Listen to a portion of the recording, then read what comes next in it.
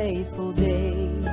He said, child, I know you're sorry for all that you have done. Just reach to me, for I am the one. I am the one who died on the tree.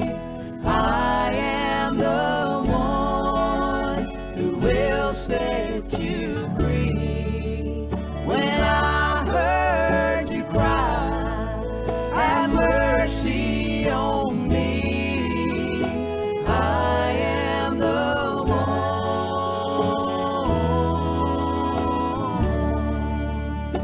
I am the one.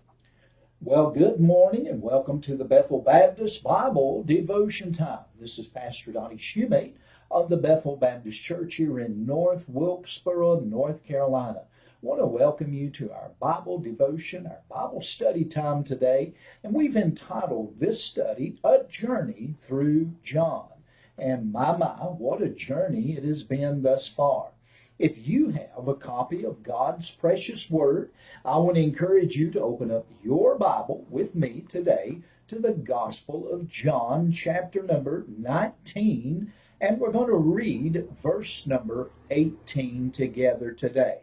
Again, we thank you for being with us this morning. We appreciate you tuning in, and we thank God for all His bountiful blessings. In John's Gospel, chapter number 19, verse number 18, the Bible says, where they crucified him and two other with him, on either side one, and Jesus in the midst.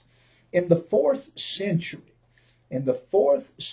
after Christ, for the fourth century, sometime 300 and something AD, the Emperor Constantine the First, after he was converted to Christianity, actually, and out of reverence to the Lord Jesus, he outlawed and abolished this awful form of punishment called crucifixion. The cross was far more terrible than death by wild beast or even by fire. And anyone who had ever witnessed the crucifixion knew what a terrible and horrible death that it was. And thank God that the crucifixion was never resurrected after its banishment.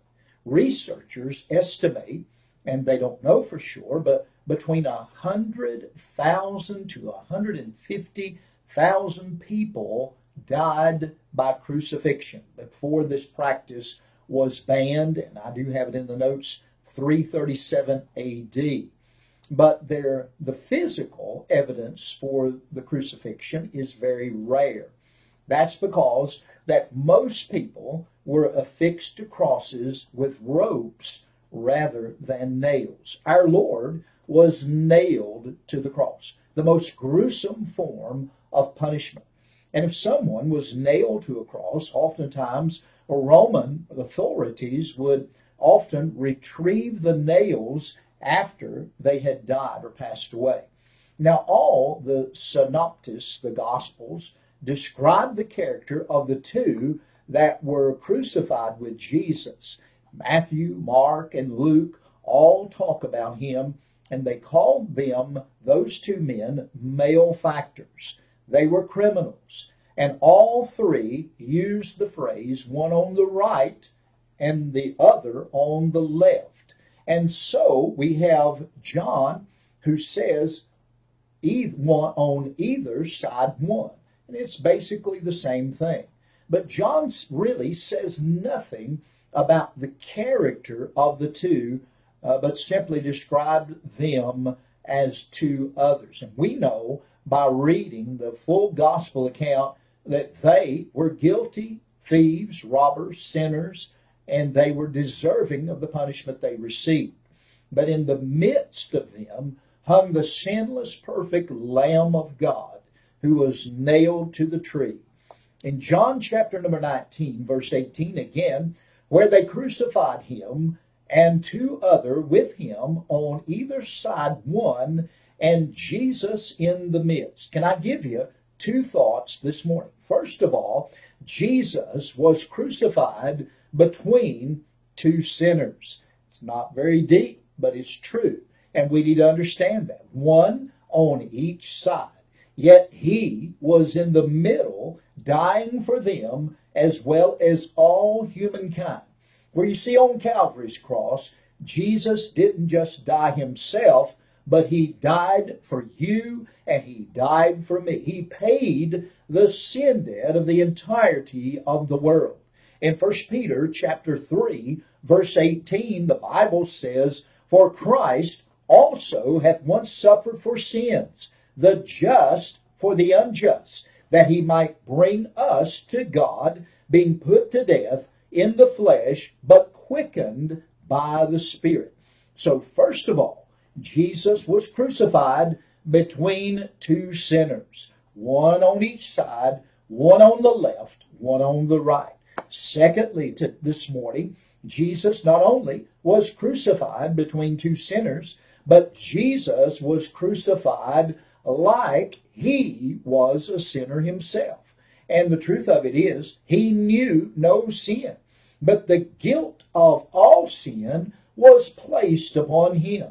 On Calvary, the Bible teaches us that it was our sins, that list of accusations that was contrary to us and against us, and Jesus took those out of the way by nailing them to his cross. He paid the price of all mistakes, of all wrongs, of all sin, once and forever upon Calvary's tree. Paul wrote in 2 Corinthians chapter 5 and verse number 21, "For he hath made him to be sin for us, who knew no sin," listen carefully, "that we might be made the righteousness of God in him." You see, Christ identified with man's sins that man and men may identify with Christ's righteousness. What a thought. You know what? I'm glad. Thank God that Jesus paid the sin debt. He came to this world, took on a robe of flesh, lived a perfect life, the Son of the living God, who died for you and he died for me on Calvary's tree. He took our place. He is our propitiation for the sins of the entirety of the whole world. That's about enough to make me want to shout this morning. I'm glad that I'm saved. I'm glad that I know who Jesus is. And John wrote in John 19, verse 18, where they crucified him and two other with him on either side one, and Jesus in the midst. I'm glad that he died. Thank him for the suffering. Thank him for the cross. Thank him for salvation through the blood that was shed on Calvary. Well, I hope and pray that you'll take this verse and look at it for yourself and study it and reflect upon what Jesus did for you and I on Calvary. May God bless you today. Hope you have a great day. And Lord willing, we'll be back again for another Bethel Baptist Bible Devotion time. And until then, this is Pastor Donnie Shoemate of the Bethel Baptist Church in North Wilkesboro, North Carolina, bidding you a great day. May God bless you is our prayer. Bye-bye.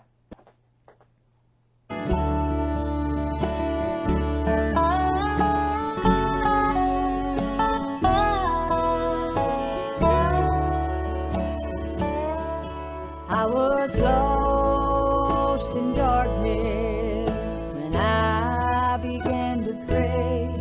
Then Jesus came to me on that faithful day. He said,